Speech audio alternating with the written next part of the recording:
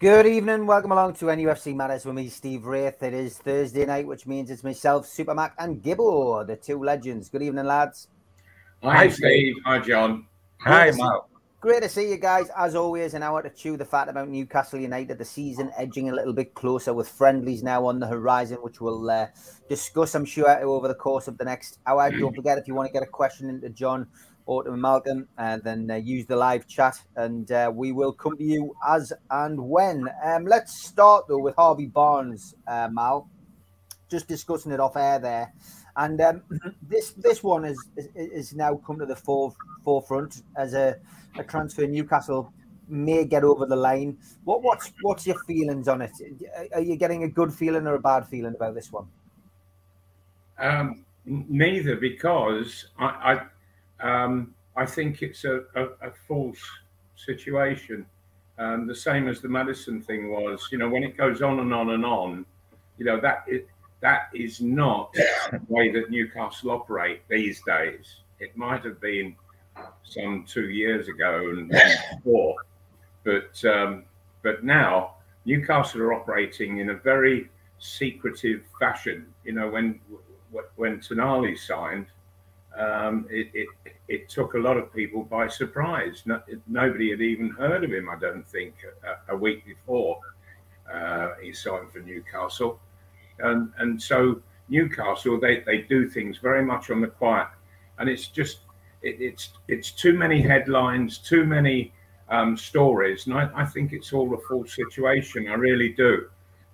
What I'm expecting is Newcastle to come up with a name that we haven't expected. Yeah, I think you're right, Mal. You know, I mean, we get a list done by Barry Hogan each week. It's up to 184 names linked since the 6th of June. We'll get the updated list at the weekend, but you know, we're hedging towards 200 players. John, I think Malcolm makes a point there, doesn't he? You know, the players that we tend to sign are the players we don't hear about, and maybe Harvey Barnes could be a bit of a, you know, it could be a bit of a red herring in the transfer storyline. Well, I mean, I think it's right in as much as what Malcolm's saying is once you hear about a player continually going to come to Newcastle, eventually he doesn't. I mean, we've mentioned Maddison.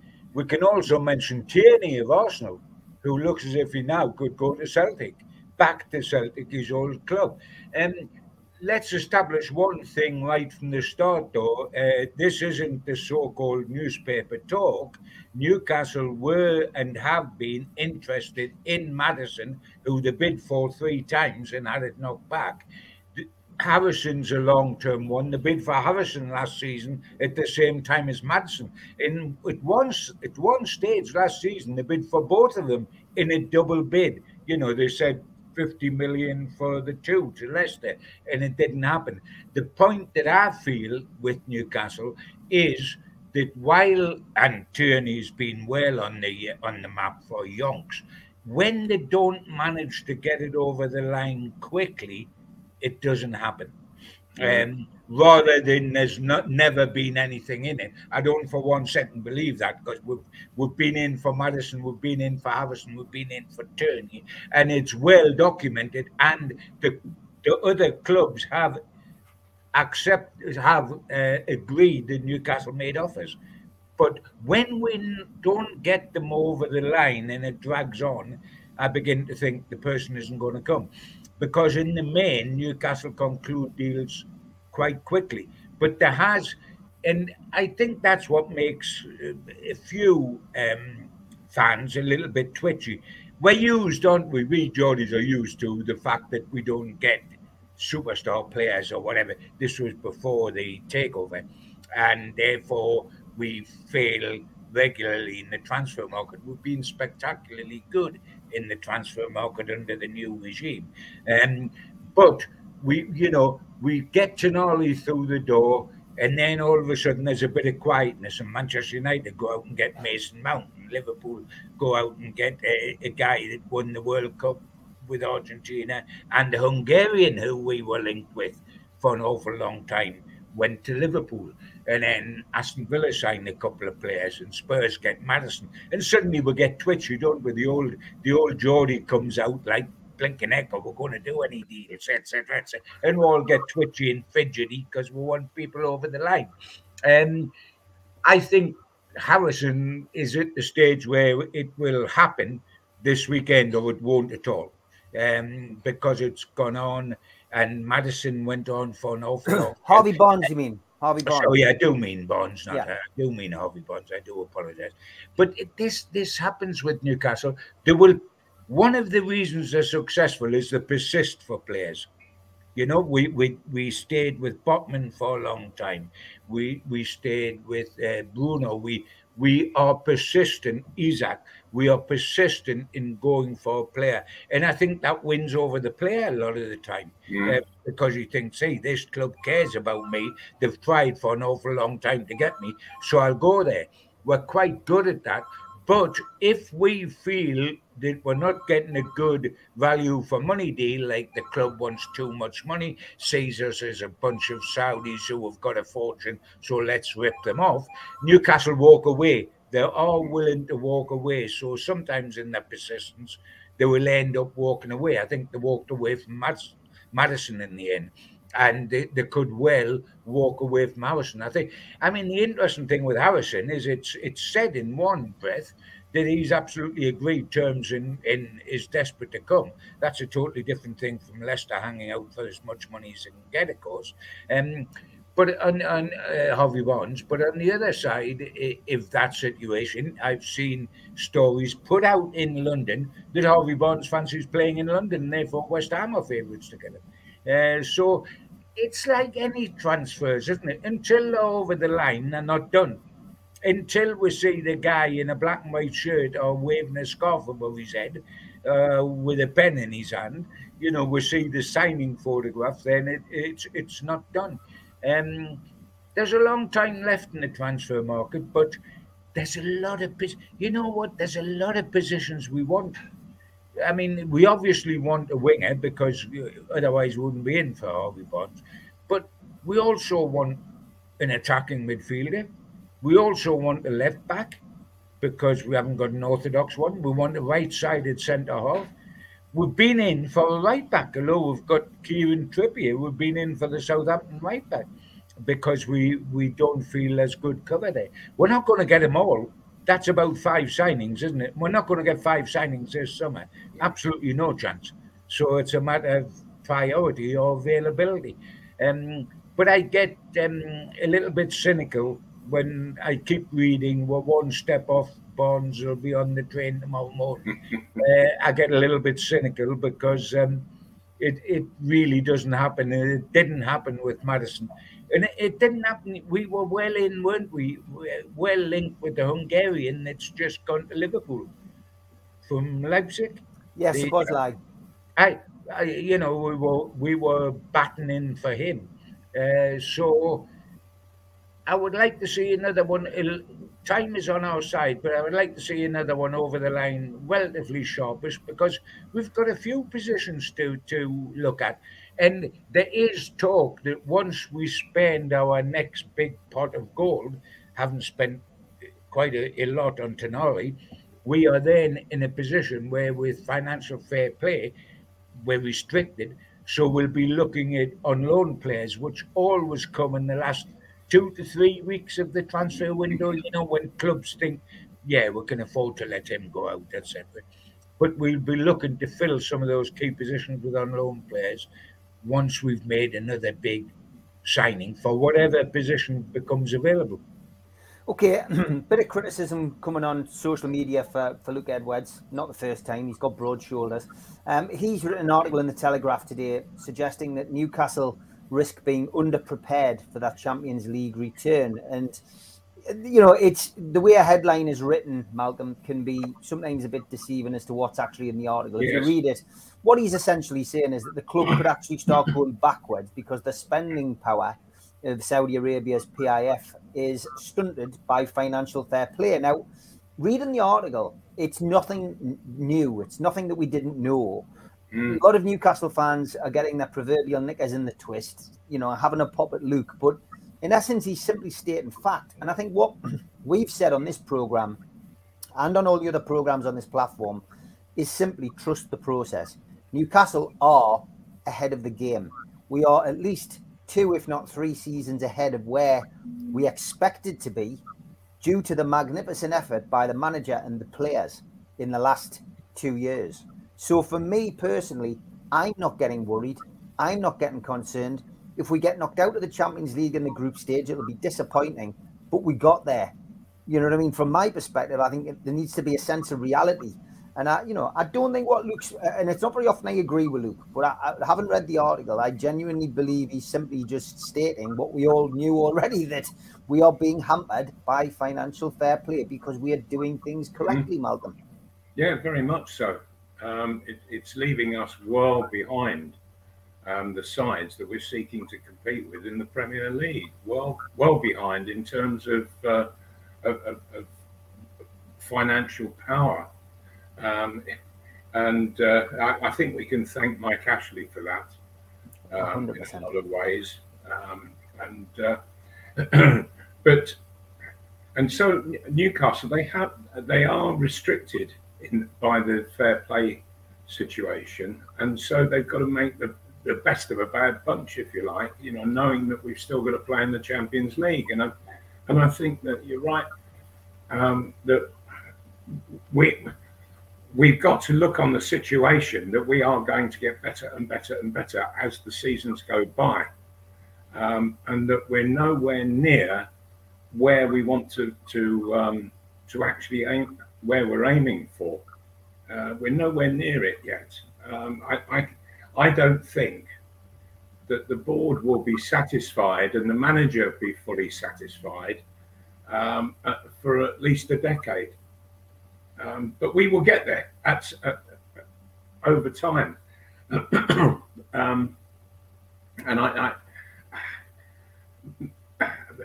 But just on with regards to transfers, of course, the pre-season training is starting anytime now, and once that starts, then business seems to cease for a month. The window might be open, but there's very little business done because managers are getting involved with 3 sessions a day. They've got a huge number of players that they've got to handle quite differently, some of them, and so there's an awful lot of preparation, organisation that's required for pre-season training. It's a sort of dead time as far as the supporters are concerned, but what's actually happening in the clubs is probably the busiest time of the year, and all concentration must be on it. And of course, Newcastle are going to be starting their training without a number of international players. All their international players are not arriving until a fortnight later, I don't think. And so there is always a transfer lull at this time. There's a lull for somewhere between 3 and 4 weeks. And then once the season starts, we get games underway, then it all goes wild again. So yeah, it's going to be interesting. But it's a good time for Dan Ashworth, because he's not involved directly with the players and with training and what have you. So he will be planning and creating his strategy, putting it to the manager to come up with the right solutions, and we will get to where we want to be, I think. But it's all bite-sized pieces that we've got to do it by, each close season. We'll get there, though. We'll get there. And with regards to the Champions League, I think you're right when you say that the fact is that we actually got there against all of the odds, that we've got there. And okay, it's going to be a grand adventure, but if we don't get beyond the group stage, I think we've all just got to say Well, that was thoroughly enjoyable. We're going to be back, and we're going to be doing a lot better as time goes by. Yeah, and look, let's face it, teams in Scotland get there every year and get knocked out usually in the first round. So, there's nothing unusual in it. There's nothing to be ashamed of, only the best. The cream rises to the top. And like we say, our job now is to try and qualify for the Champions League season in, season out, then start having a go on it. When you just look at Manchester City, for heaven's sake, they can actually put out 2 teams that are reasonably comparable. The thing is, near that situation. The thing is, no, we're not, and we can't expect to be. I mean, look how long it's taken Manchester City to win Europe. That's right, John. Last season, they'd gone 10, 12 years and hadn't won Europe. And I mean, is it 2008 that was when the takeover happened in the yes, it was 2008 when the takeover. So here we are, 15 years later, and they've only just won it for the first time. So it happened. Yeah, it happens. We're going to have a great 15 years in trying to better them. Yeah, mind you, in that time they've won 5 out of 6 Premier League titles, so they haven't been dawdling too much. They've picked up the odd little bauble along the way, and about 74 League Cups. But there we go. But it's all steps, isn't it? It's all stepping stones towards the ultimate prize, and that's why I don't necessarily look at not winning the League Cup this season as a failure. It was a stepping stone. We got to a final. We hadn't been in the final for 20 odd years. We got to a cup final. We haven't been in the Champions League for 20 years. We're in the Champions League. We've stepped forward with getting to a cup final. We've stepped forward with getting to the Champions League. The next step is that we actually win a domestic trophy, and we actually make it beyond the group stage in the Champions League. We could well do that this time in second place or something, but we could well not. And if we're not, do we go in the Europa League and do something there? If we finish third, drop down into that, or go out of Europe and we're in against next season. The elite clubs aren't the clubs that do it once, like Leicester win the Premier League title once, or on the FA Cup once. The elite clubs are elite clubs because season after season after season, they finish in the top 4 and they qualify for the Champions League. And that's what we've got to look to become, is to do it regular, not a flash in the pan. Yeah. Being a flash in the pan, how many years ago was it we finished 5th top with Pardew and Ashley and went into Europe, albeit not the Champions League, of course, but went into Europe. We were back at 16th the following season, having been the 11th the previous season. That was the definition of a flash in the pan that season. That is going to happen with the current Newcastle. But we've sometimes got to remember and pinch ourselves that when we talk about how far will we go in the Champions League, will we win a domestic cup, etc., that we are 1 year from being a relegation side. Only last season, from being the season before, we fought relegation as we always do.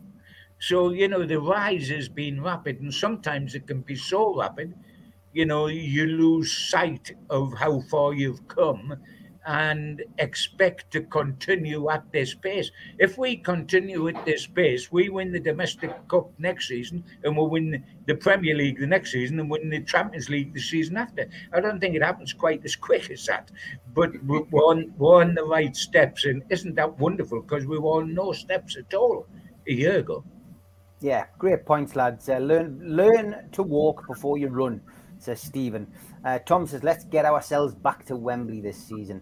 And it's all positive and all good points that everybody makes. I've got to get these in. I've missed these the last couple of weeks as well. I've had them saved on the system. And as of often, people send in things for Malcolm or for John. Stuart says, Steve, I was born in Bedford, but moved north when I was 10. My mum is adamant she saw Malcolm in his playing days at Bedford train station wearing a white or cream suit. Can you ask Malcolm next time he's on, if possible? She tells me there's time and time again, every time his name comes up. Malcolm, were you ever at Bedford train station in a white suit or cream suit? Yeah, I used to travel regularly from Bedford Station down to London. It was very often much easier to go by train than to go down on the M1. The last sort of 30 miles of the M1 can be an absolute nightmare, particularly on a Friday. And so going by train made it much easier. I was managing Fulham at the time, and I could go down to King's Cross. From King's Cross station, I used to go round to Putney Bridge station, walk through Bishop's Park along the River Thames, and there I was at Fulham Football Ground. A lot easier than sitting in a traffic jam on the M1. The minute Mum said that you'd seen him at Bedford Station in a cream suit, I knew it was true, because that would be Malcolm. Malcolm in a cream suit. They went together like fish and chips. So I thought, yeah, that'll be true. Yeah. Brilliant stuff. Well, there you go, Stuart. I can just picture Stuart holding his mum up in the air like Terry Hibbert and Malcolm in that infamous photograph, knowing that the story is true. This one was from Bill Moulding. And he does say, Steve, can you ask Supermac if he remembers this lad from his Arsenal days? It's Derek Wright, and I know there's a story there, but it's always good to hear his tales. Oh, well, yes, that's Derek Wright. He looks a bit different. He looks a bit different these days, Malcolm, doesn't he? He certainly does, yes. Yeah, he couldn't do a narrow photograph. It needs a bit of a wide lens. So Derek, he was an apprentice at Arsenal when I signed for them in '76, but he didn't make the grade when it came to him being assessed as to whether he became a professional there or not. They decided not to give him professional forms. And so he went to York and played for them.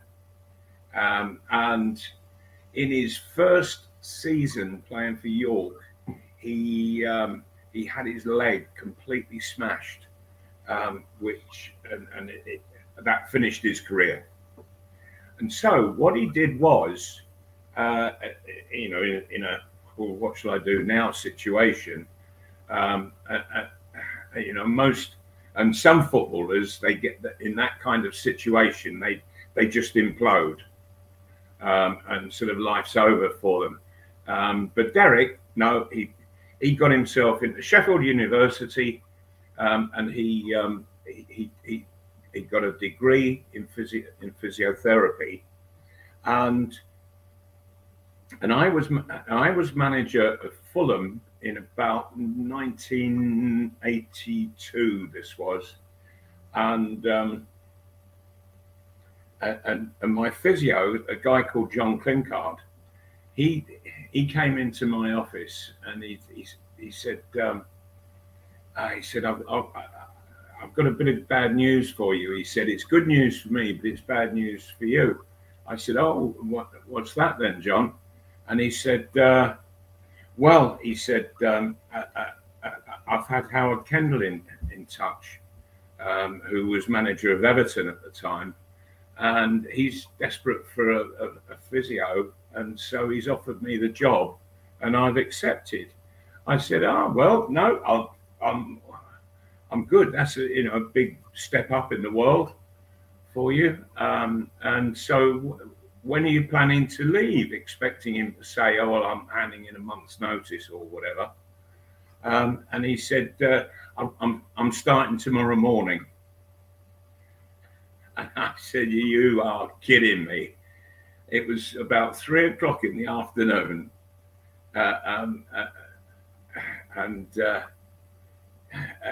Sorry, it was not 3 o'clock.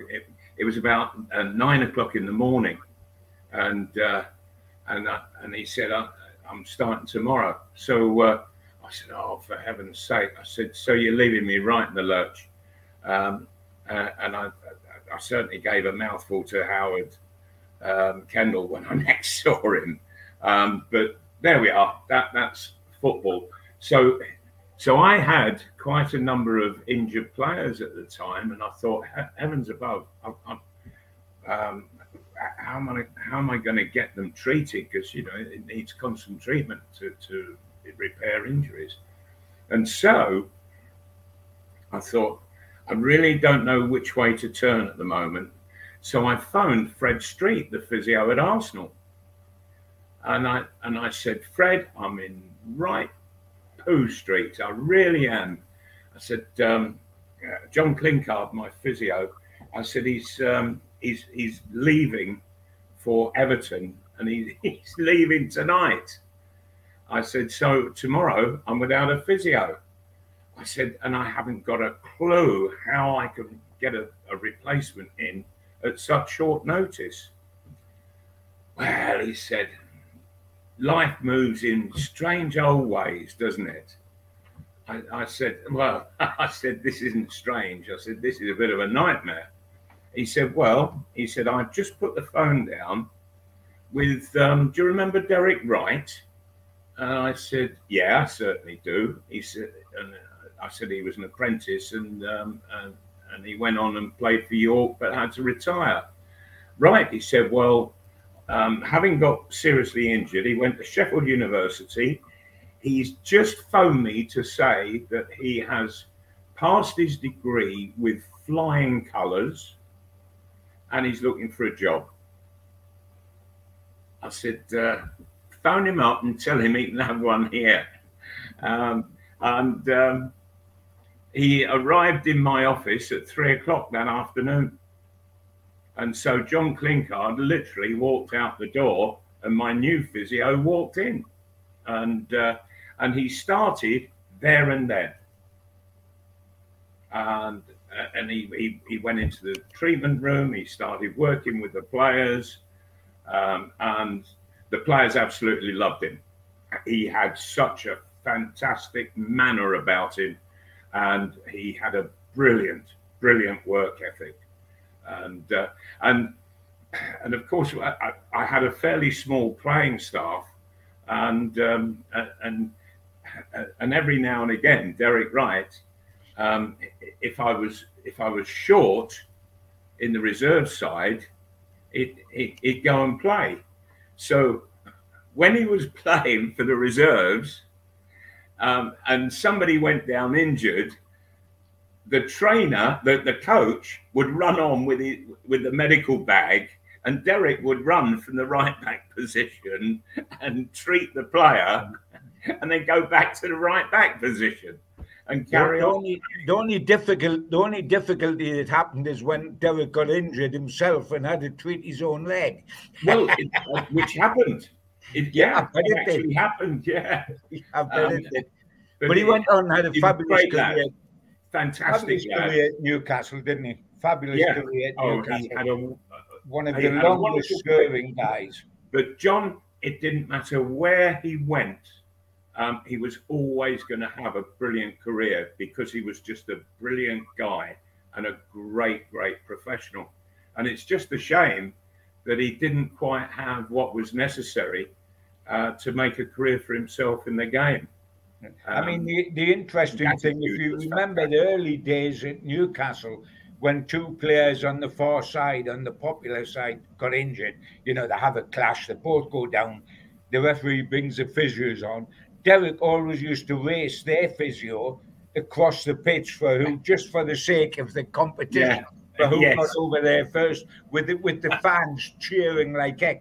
By the end of his career, bless him, he wasn't even running on the pitch at all, because he'd slightly put on 20 stone and couldn't quite make it. He could have gone with a buggy to get on there. But a terrific guy, a good fantastic guy, lovely fella, and just had this wonderful, fantastic attitude to life, to work, to whatever. He was a very special person, and I've worked with him at two different clubs in quite different fashion, and I cannot speak more highly of him. I really can't. No. Stuart's in the chat, whose mother always says she saw Malcolm in the cream suit. He says, thanks for solving the mystery. He says, my dad's a massive Luton fan. I've had Newcastle season tickets since I was about 15. We both had seasons beyond our wildest dreams. So thanks for that, Stuart. And I'm glad we solved the mystery. And good story about Derek Wright as well. Halfway through the show, time for the ads. Big thanks to all our sponsors. Skips and Bins, telephone 0800 25 45 25 3. Email inquiries at skipsandbins.com. Website skipsandbins.com. Easy contract free and pay-as-you-go waste collection. Thanks also to Mr. Vicky's Sauces, handmade in Cumbria. If you want to order some, then you can go to their website, mrvickies.co.uk, or telephone 01768 210 102. Thanks also to New Workwear.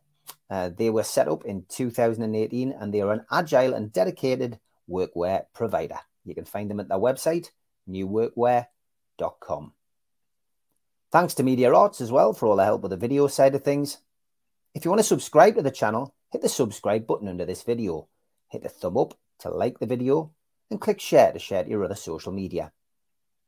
We're also available as a podcast on your podcast providers such as iTunes and Spotify. If you'd like to take out a cult membership, which means you get a cup, a pen, a membership card, a scarf, and entry into the monthly draw, and put your smartphone over this QR code now. It'll take you straight to the site. You can set up and pay a one-off fee of £25. Alternatively, go to NUFCmatters.com and check for membership. If you're a subscriber, you can apply for a free car sticker. Just email John at NUFCmatters.com to claim yours today. The new Shearer raffle is up and running. 150 tickets, £1 a ticket to win a limited edition Alan Shearer signed ball. Enter now at NUFCmatters.com. We've got a couple of events coming up. Newcastle United question and answer live with Liam Kennedy, Jordan Cronin and Dominic Skerr from Newcastle World and the Shields Gazette in association with NUFC Matters. Takes place at the Tyneside Irish Centre, 11th of August at 7 p.m. and tickets are a £5. The Christmas event will be with Frank Clark and John Gibson, Thursday, December the 7th at the Tyneside Irish Centre. Tickets are £15 from NUFCmatters.com. And Waddle, Keegan and Beardsley, the class of 84, with special guests, takes place at the Tyne Theatre and Opera House on Westcott Road in Newcastle on Thursday, January the 25th. Tickets are available direct from the theatre, 0844 24 91 000, or go to the website for further details. And don't forget, starting on the 7th of August, you will be able to hear myself, Steve Wraith, on the Northeast Footy Breakfast. This comes to you in association with the Toon Radio. 7 o'clock till 9 o'clock, 5 days a week. Check out the Facebook for more details. Okay, always plenty of questions coming in from everybody out there. We've got this one here from Tom Dixon, who is a regular. He says, question for Malcolm and John. Do you think Howe will stick with the same formation that he played with last season with the Champions League as well? So do you think he'll stick with the same formation, Mal, next season? Well, he'll stick, I think, basically with the same formation. It worked brilliantly last season, and there's no reason why it won't work equally brilliantly this new coming season. But as you bring new faces in, because they have maybe something a little bit different to offer, then you start to get very slight changes to accommodate and the new player, but also to get the very best out of him. And so it's always moving on. There's always improvement to be had, and that's why football managers have to be seriously on the ball, watching each player very carefully to ensure that the system, if one wants to call it that, the system is working for everybody. You can't have one player that it's not working for. You have to have it working for everybody. But yeah, he will. I think pretty well had the same the same formation as such. But of course, Tonali, he will be coming into the side, and people have said that he's a very defensive midfield player. I don't see that, to be honest. He's all left peg. He's a terrific runner on the ball. Got good pace with the ball at his feet. Very, very skillful. Has great vision. And I see him playing more on the left-hand side of things. And I think that with Tonali in the club, I think that St-Maximin, that's allowed Newcastle to look for offers for St-Maximin. You've obviously stunned Stephen, who's either gone to sleep or frozen, or I've got it. He doesn't know what to do about you mentioning Maxi. Yes, yeah. You were waiting for a 24-hour carry on, weren't you? No. Where's he gone? Oh, sorry. Have I insulted you? You carry on, lads. You carry on. I'm having a few problems with the internet. John, if you want to give your views on that, if you can hear us. Yeah, I can indeed, mate. I think, as Malcolm said, tactically, he will stick pretty well within his system, which is 3 up top, 1 central attacker, 2 wide players, your 3 midfielders, your 4 at the back. Where Eddie deviates from that is during games. If that's not working, he will use his subs and change the situation, perhaps narrow up Isaac behind Wilson and have somebody else left. He will sometimes switch to a 5 at the back or whatever. He will switch during a game, his tactics, but the side he selects, the 11 he selects, almost inevitably fit into his preferred style, which basically is a 4-3-3. 3 players up front, but only 1 through the middle, 2 wide. He picks his side that way, and then he changes it. But there always changes. Malcolm says there's nothing cast in stone. No. It changes during a game. Wingers change from one side to the other side. Players are allowed to drift in. People are often given a free rein, aren't they, to pop up wherever they want. And it's not just the coach that changes it, John. It's players as well. Of course. You know that a left winger might be looking over the other side and seeing the opposing left back having a bit of a nightmare and think, right, I want to get over there and have a I'll run at him. I'll have a slice of that. I'll have a go at that. Yeah. And as we say, at the risk of running this program over time, if you've got Maxi in the side, try telling Maxi to play within a straitjacket of a tactical formation. He will pop. And in fairness to him, when he's at his best, it's often because he does this. He will pop up wherever he wants to pop up. And to a certain extent, he's given that free rein within limitations by how. Go and play where you can do the most damage. And that applies to most of the players, and often the midfield can be very fluid. I mean, it's very difficult to say what Bruno is, apart from indispensable, because Newcastle, believe it or not, never won a game last season that Bruno didn't play in. That's quite a statement, isn't it, when you think of how well Newcastle did? Every time Bruno didn't play, Newcastle didn't win. That's amazing. That's quite amazing. It's some stat, is that? He should have a tattoo of it. I'm sure he has. He has, yes, because he'll be quite proud of that, and so he should be. But again, it's a matter of what is he best at? Because the simple answer is, well, he's good at everything within the midfield. I mean, he can play defensive midfield, he can play link, or he can play the bloke that gets in the box to support the striker. He can do all 3. I know from what he says that while he's played a lot of defensive midfield here, to allow other people to go on, like Willock, etc., etc. He prefers to go on himself. He sees as his ideal position being an attacking midfielder who, because I think he loves what we all love, the glory of scoring goals. And the fact is he can do it. He can do that. But he sees himself as an attacking midfielder who will play in any of the midfield positions because he can do them all. I'll tell you one thing that I think. There were the odd occasions last season when Newcastle were under the cosh, and in the main they weren't, but where they were under the cosh, when sometimes teams played through our midfield. They will not find it easy to play through our midfield when Bruno's linked with Tonali. They won't find it easy to play through them two. Yeah. Believe you me, Tonali might only be 23, but he's already won Serie A, the same as Trippier won the title in Spain. Tonali's won it in Italy, and he got to the semi-final of the Champions League with AC Milan last season.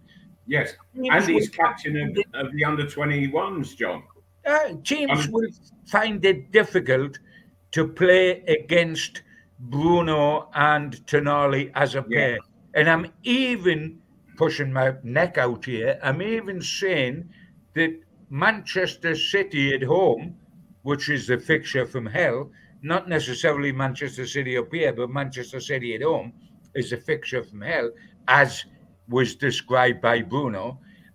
Even with De Bruyne and all the great, great players they've had, they will find Tonali and Bruno a formidable pair in the middle of the park. Yes. Yeah, very much so. Going to be very interesting, that guy's going to be very, very interesting. John, I just want to give a shout out to an event you are doing on the 8th of August at the Timeout Surf Cafe with Steve Watson. Yeah, lovely guy, Steve. Watto was almost too good for his own good. He could play right back, left back, centre half, attacking midfield, defensive midfield. He was an absolute genius, and he was part of the entertainers. People forget that because like Lee Clark and that, he was already here, and people remember who were bought in because they always remember that, don't you? You remember Newcastle United now, who you buy in. You don't remember that Sean Longstaff was already here. Joe Lynn was already here. Almiron was already. You talk about the players you buy in. He was part of the entertainers, and if you remember, he was quite unique. He played for Newcastle so young, it was untrue. But if you remember, he had that somersault throw-in where he stood back from the touchline, did a somersault and threw the ball into the opposing penalty area. It was quite sensational. Football was so decimated by it, they tried to find the reason why it was illegal. And it was very difficult to come up with a reason why it was illegal. So what most clubs try to do is make certain you didn't have room on the touchline from to do his somersault, that the touchline was so close to the fans that you couldn't do your somersault. But he was quite amazing at that. He was a top player, a lovely lad, a million stories because he played with all the great, the best side Newcastle United have had until now, since Jackie Milburn was the entertainers, the best side overall. They finished second top as the entertainers. He was part of that. So the stories he's got to tell is quite phenomenal. And I've worked the Surf Cafe, as you have, Steve, an awful lot, and worked with Supermac there. And it's a lovely, intimate atmosphere, terrific atmosphere, the closeness. It's like talking to your mates in a pub, which is fabulous. And Watto will be great at that. Looking forward to it immensely. Yeah, get yourself down there, folks. Really There's about 15 tickets left. 8th of August, Tynemouth Surf Cafe. Tickets are available from surfcafe@tynemouth.co.uk or ticketweb.uk. Don't miss out, guys. Honestly, that'll be a cracking night. Steve doesn't do many of these, but this one will be an absolute belter. As I say, it's limited to 35 tickets. Probably about 15 left, I think there is at this moment in time. So get yourself along. Okay, let's get a couple of questions. A lot of people, Malcolm, including Geordie Toonva Live, were very concerned last week when you were rather annoyed at the fact you weren't going to be able to see the under-21s final. But of course, we did manage to liaise with each other, and then eventually the contract was won, and it was televised on terrestrial TV. So we're presuming you watched it, Malcolm, and you enjoyed it. Thoroughly enjoyed it. Yes, I really did, and I thought the first 15 minutes, first 20 minutes, England were really, really good, entertaining, and I thought the best player in that first opening 20 minutes was Gordon on the pitch. I thought he was absolutely superb. He made 2 great chances, Malcolm. Didn't he, John? Yes, and they were wasted. They really went wasted. They were. He faded a bit from there, but I think that England did, as the opposition got back into the game a bit. But I thought it was a fabulous game, and there's talk, of course, about that group of players progressing from the lower age limit to the senior side, and I think it's going to be a very, very exciting decade to come. I mean, the wonderful at both levels. The wonderful thing for him is that as he was approaching the end of the season with Newcastle, there was people openly discussing whether he would be a Newcastle success, because Newcastle have signed so many players that have been hugely successful, like Isak and Botman and Bruno and Trippier and Pope. And would he be that success? Then he came in the last day of the season at Chelsea when he had to play centre midfield because of injuries, and he scored a goal. He played false number 9 for England under 21s, scored a couple of goals, got an assist. He seems to like playing in the centre of midfield, the centre of the park, because there's more action rather than out on the wing. Yes, and he's not. And I think that we've got enough width in the Newcastle side without. We've got enough wingers. He will. There's been a lot of talk about how we need a number 9 because we've only got Isak and Wilson will miss games because of injuries, etc., etc. And I can follow all that. Gordon might just save a bit of money by able to play that false 9 for Newcastle when it's needed. The one and I was delighted from that he become a winner out in the under-21s because he got a European winning medal. He was voted player of the tournament. What a personal lift that is, and it will give his confidence a huge lift for the start of the new season. However, if I may throw in just a little dampener to bring reality into the situation, there's a significant difference between being the best player in Europe at your age level and starring in the Premier League, in the Champions League, against no age barrier whatsoever. I mean, there's a difference between playing even Spain's under-21s to pass the ball for fun. There's a difference between playing against them and playing against Manchester City with Haaland, De Bruyne, Grealish, Mahrez, and a million others, and the same with Arsenal and Liverpool and in Europe, of course. It is a massive step up from under-21 football against kids of your same age and playing against the superstars of world football.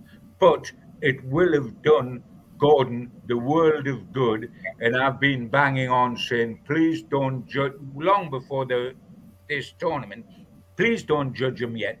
Give him a chance. Let him have pre-season. He'd come at a difficult time to Newcastle. He'd had a difficult time at Everton. He was League Cup tied, etc. Give him a chance. Now then, the time to judge him is between August and Christmas. Absolutely. And John, there's an interesting comment that was made. I think it was Jack Sparrow who made a comment on. Isn't that Johnny Depp? Isn't that Johnny Depp? Jack Sparrow? Yes. Love the fact that he came out and said he wasn't fit enough last season. having been at Everton, that Everton they were sort of haunted by relegation, and when you're down the bottom, what you're doing is you're doing a lot of drudgery in the game. You're not doing the real fitness kind of running, where you're running with the ball. You don't necessarily be in possession of it. Your teammates are in possession, but you're doing this very positive running, and you can do it all day. You can do it all day long. But when you're chasing the ball, because the other side have got the possession, and you're just chasing, it's a real drag, and your fitness levels go down and down and down, which is why I was a little bit concerned that we might go for Leicester players. Leicester, they've just been relegated, and players, it will take them a good 9 months to get back to the kind of fitness that Newcastle need. And remember that Eddie Howe, he's got Newcastle United playing a very high tempo game, and you need to be ultra fit to be able to do it well. And I think it's going to be fascinating this season, Malcolm. Talking about what you said, you know, about the way we played a high tempo and how the man's high tempo, and he wants players to get that fitness. He asked Isaac to do that. Gordon has admitted he had trouble doing that, but he's going to do that next season.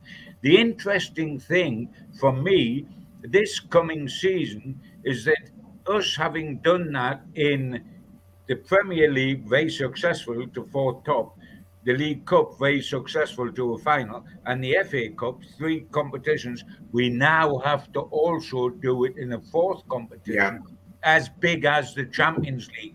Can we high press and be successful and be ultra fit for 9 months? For 9 months, Malcolm. Not, of course, we can the first 4 months. Sure. Can we still be doing it in March, April next year, having had this long run? And John, there is another factor to take into mind, which is being in the Champions League. You've now got some massive travelling to do, and that's, of course, and that is always wearisome. It takes it out of you, and you need to get used to it. The Man City players now, they're used to it. You know that they've got themselves up to that kind of level, but it's going to take a while for the Newcastle players just to acclimatise to playing at that kind of level. Yeah, it is. Yeah, I agree, lads. Okay, we've got 5 minutes left. Let's try and get one more question in if we can. We'll get 2 in because there's one which is quite a quick answer. I just want to mention this as well. Jasmine, you are quite right. I get sick of hearing about the EPL scoring record Kane is chasing of 283 goals from Shearer. The record that chases Jimmy Greaves, who scored 357 in English top flight. Kane won't catch that. Jasmine, that's my argument 100%. Quick one for you, John. Is there any truth in Matt Targett being sought after by Nottingham Forest? Have you heard that one? Well, they love all our reserve players. I mean, they do that, and don't knock Nottingham Forest because I'm very grateful. I mean, I am very grateful that they did take Wood and Shelby off our hands. Yes, but aren't they? I mean, not only are they linked with every player that's going, but they almost always follow through and sign every player that's going. And you know, this seems to be their policy. Who was it that I saw a link this week, which I found quite amusing, that they were linked with some player, and the offer to him was, it was a top name that was fading. And the offer to him was, I tell you who it was, Will.i.am. You know, the old Chelsea player that's been at Fulham and has won his contract down, he's on a free. Surprise. Not William. Yeah, not Will.i.am's the singer, isn't he? Well, I mean, he might. The Black Eyed Peas. No, Will.i.am will get the chance to sign for Forest as well if he wants to, because they'll take everybody. He must be what now? It's the spelling of William is like Will.i.am. He must be about 38, mustn't he? Right? Oh, at least which one, Will.i.am or William? He's thrown us. He's thrown us off course. How about this, guys? The interesting thing that the Forest manager was setting up when he talked to William, who's also got an offer from Fulham. The interesting thing to try to lure him to go to Forest is that we'll take you, we'll top the Fulham wages, and in a year's time, when you're really finished, because you're 856, you can go to Olympiacos for the final year if your playing career, because of course the owner of Forest owns Olympiacos. So, you know, can you imagine that they're even down to doing that? You know, you can go on and play for Olympiacos when you're finished here. I mean, Forest are staggering. They stayed up, and I was rather pleased they did, because it's 6 easy points next season, but also because I've got some affection for them from Cloughie's days. But I mean, they're incredible to stay up under all the odds, and they're going down the same path again. It's quite staggering. I mean, who's going to go down this year apart from Malcolm's old club, Luton? There's a question. Quickly, you two answer that. Who gets relegated this coming season with Luton? Although Malcolm might disagree with Luton, but I think Everton, because they'll have minus 10 points, Mal. Sorry? Everton, because they'll probably have minus 10 points after they get fined in October. Are the authorities ever going to sort that situation out, for heaven's sake? Well, it should be Everton. Off a level playing field, who goes down with Luton? Personally, I think Forest. They've been flirting with it for an awful long time. Yeah. Will Sheffield United survive? They could go down as well. Because they're going to struggle to strengthen, because they've got all sorts of financial problems going on there, haven't they? Yeah. You know what I think is absolutely fabulous about that question that I've just done, and it's my answer. It will not be Newcastle United. For 15 years, I wasn't able to say that with any sense of being right. Now I can actually sit here and say I absolutely guarantee that one of the three that goes down will not be Newcastle United. Really wonderful. It could be Burnley and it could be Bournemouth, I think. One of them two. But Everton will definitely... I don't think so. Everton will be down there. You know what? I don't care who goes down, because it won't be us. All right, lads. First time we've been able to do it for weeks on end. Let's have a prediction for the two games that will be played before Newcastle United, before we're back on air next Thursday. Newcastle play Gateshead, of course, at the weekend. All proceeds from the Gate and TV coverage going to Gateshead, which is fantastic. And Newcastle play Rangers, of course, on Tuesday night. So the friendlies, lads. You know, for me, well, I've got to say, every friendly. I've got to say, Gateshead will win by 3 or 4. As the ex-chairman, I was being serious. I mean, I played Newcastle's first team when I was at Gateshead, and John Hall and Kevin Keegan took the first team across, and it was a Tyneside debut for Les Ferdinand and David Ginola, who both played. It was their first ever game on Tyneside. And honestly, if we won a corner, we did a lap of honour. Really, it's absurd to try to forecast that one. And with Rangers, it's almost who cares, because if this was a match in Europe, and it was in 1969, because that was the semi-final of the Cup, and Newcastle drew up there and won at home, Newcastle would beat Rangers all day long in a meaningful game. This is a kickabout.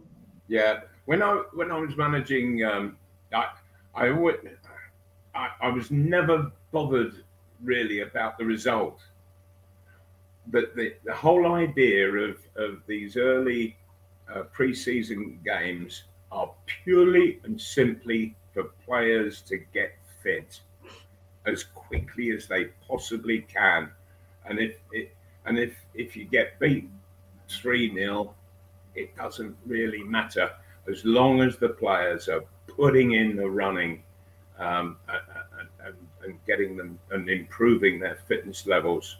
That's the most important thing at this time.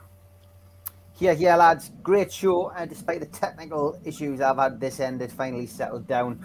But great to be in the company of Malcolm and John. Don't forget to get your tickets for Gibbo and Steve Watson, 8th of August, down at the Tynemouth Surf Cafe. Don't miss it. It's going to be a hell of a night. Okay, lads, have a great week. And we will be back at the earlier time next Thursday of 11 a.m. So we will see you all then. Take care, Mal. Take care, John. All right. And you guys, take care.